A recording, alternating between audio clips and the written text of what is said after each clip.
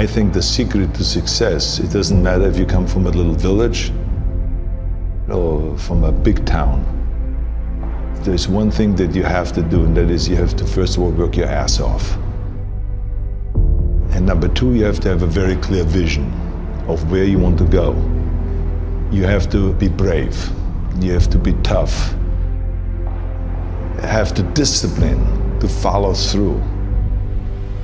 And it is very important that you don't listen to the naysayers.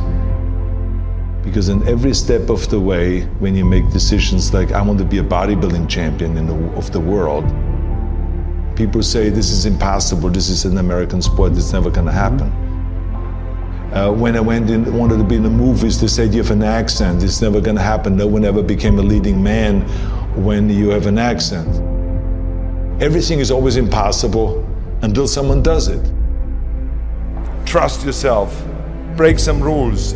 Don't be afraid to fail. Ignore the naysayers and stay hungry. Let me tell you, I've made a fortune in several careers, and I've been very successful in several careers by ignoring the naysayers and believing in myself. Imagine you're 15 years old and you're in Austria and you say to the people, I want to be the bodybuilding champion of the world.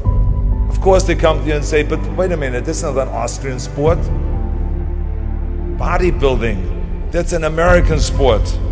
But you know something, I had it very clear in my vision and I knew exactly what I wanted to do. I wanted to be a bodybuilding champion.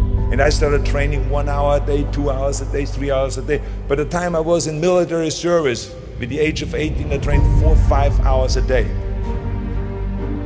And I became the youngest Mr. Universe ever.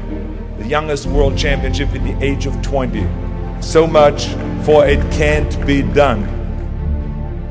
And right after that, because like I said, you have to be hungry, I went after my next goal, which was to come to America. I came over here with empty pockets, but full of dreams, full of desire.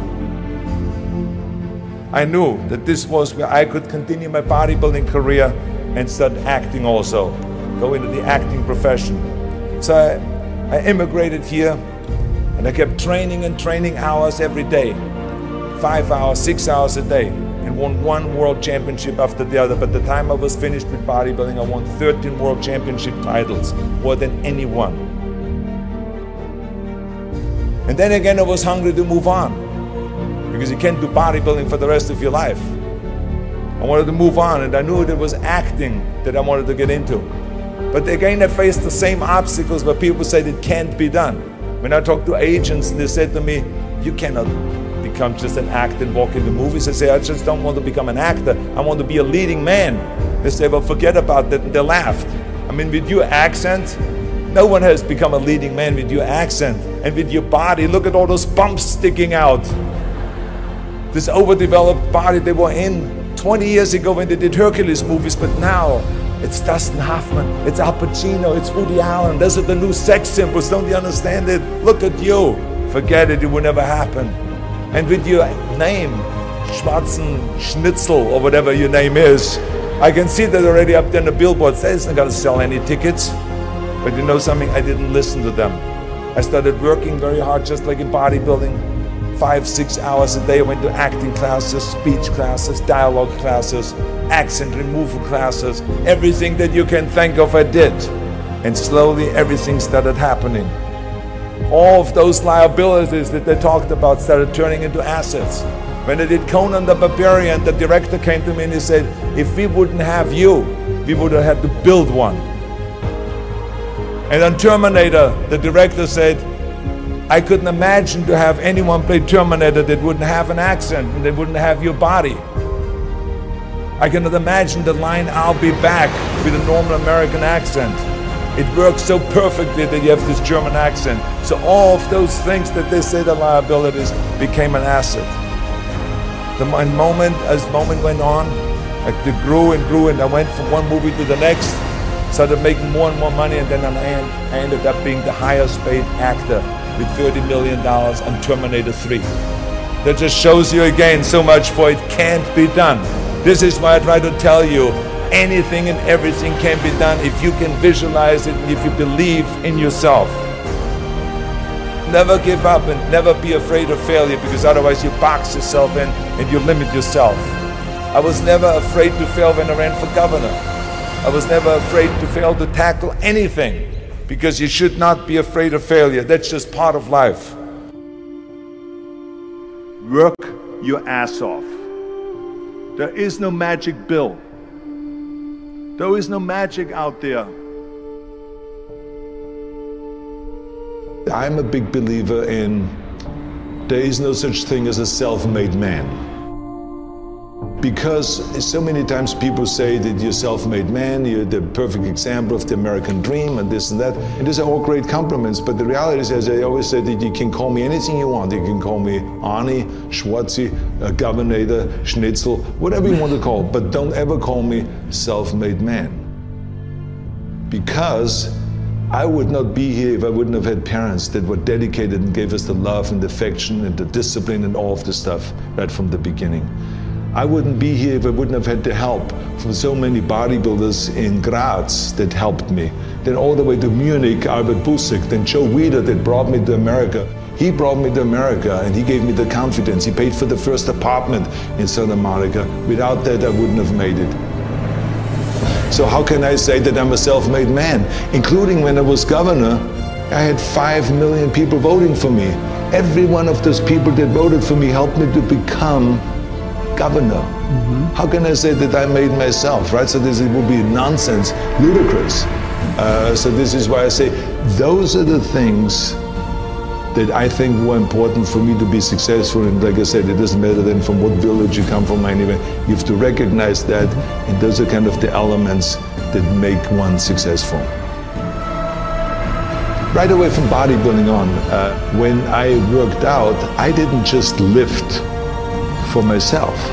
I wanted to lift the entire sport. I always was interested to work towards something that is bigger than me, something that is going to be around much longer than me. I'm going to be gone one day, but bodybuilding should not be gone.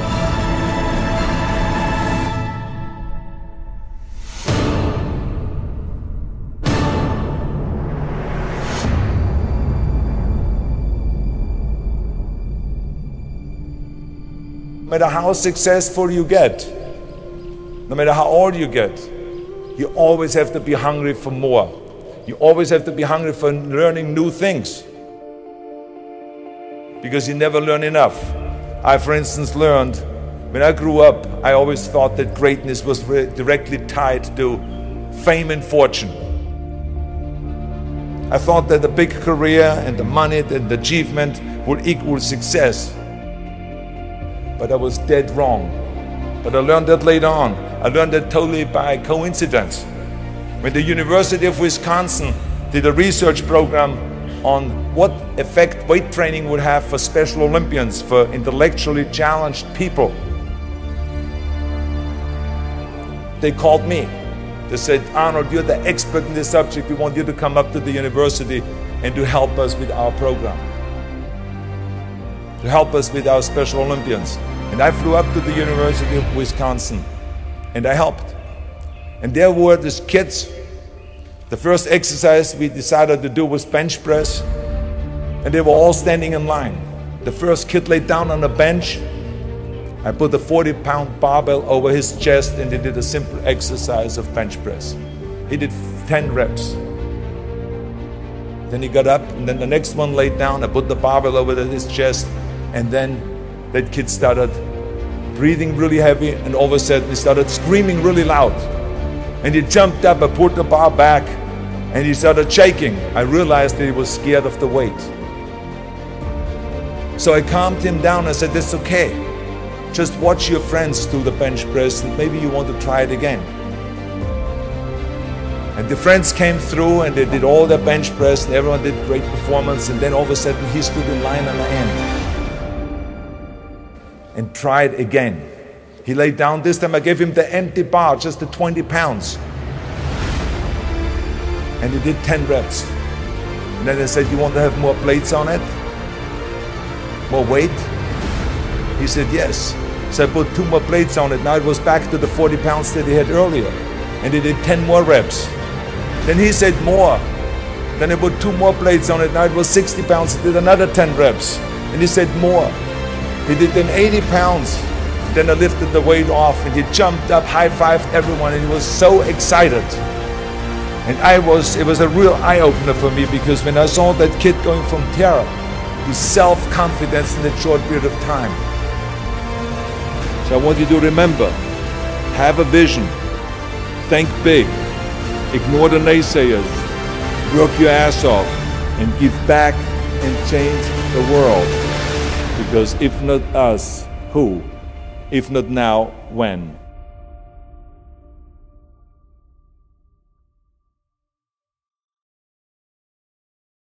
Visit our official website www.motivationalspeech.xyz.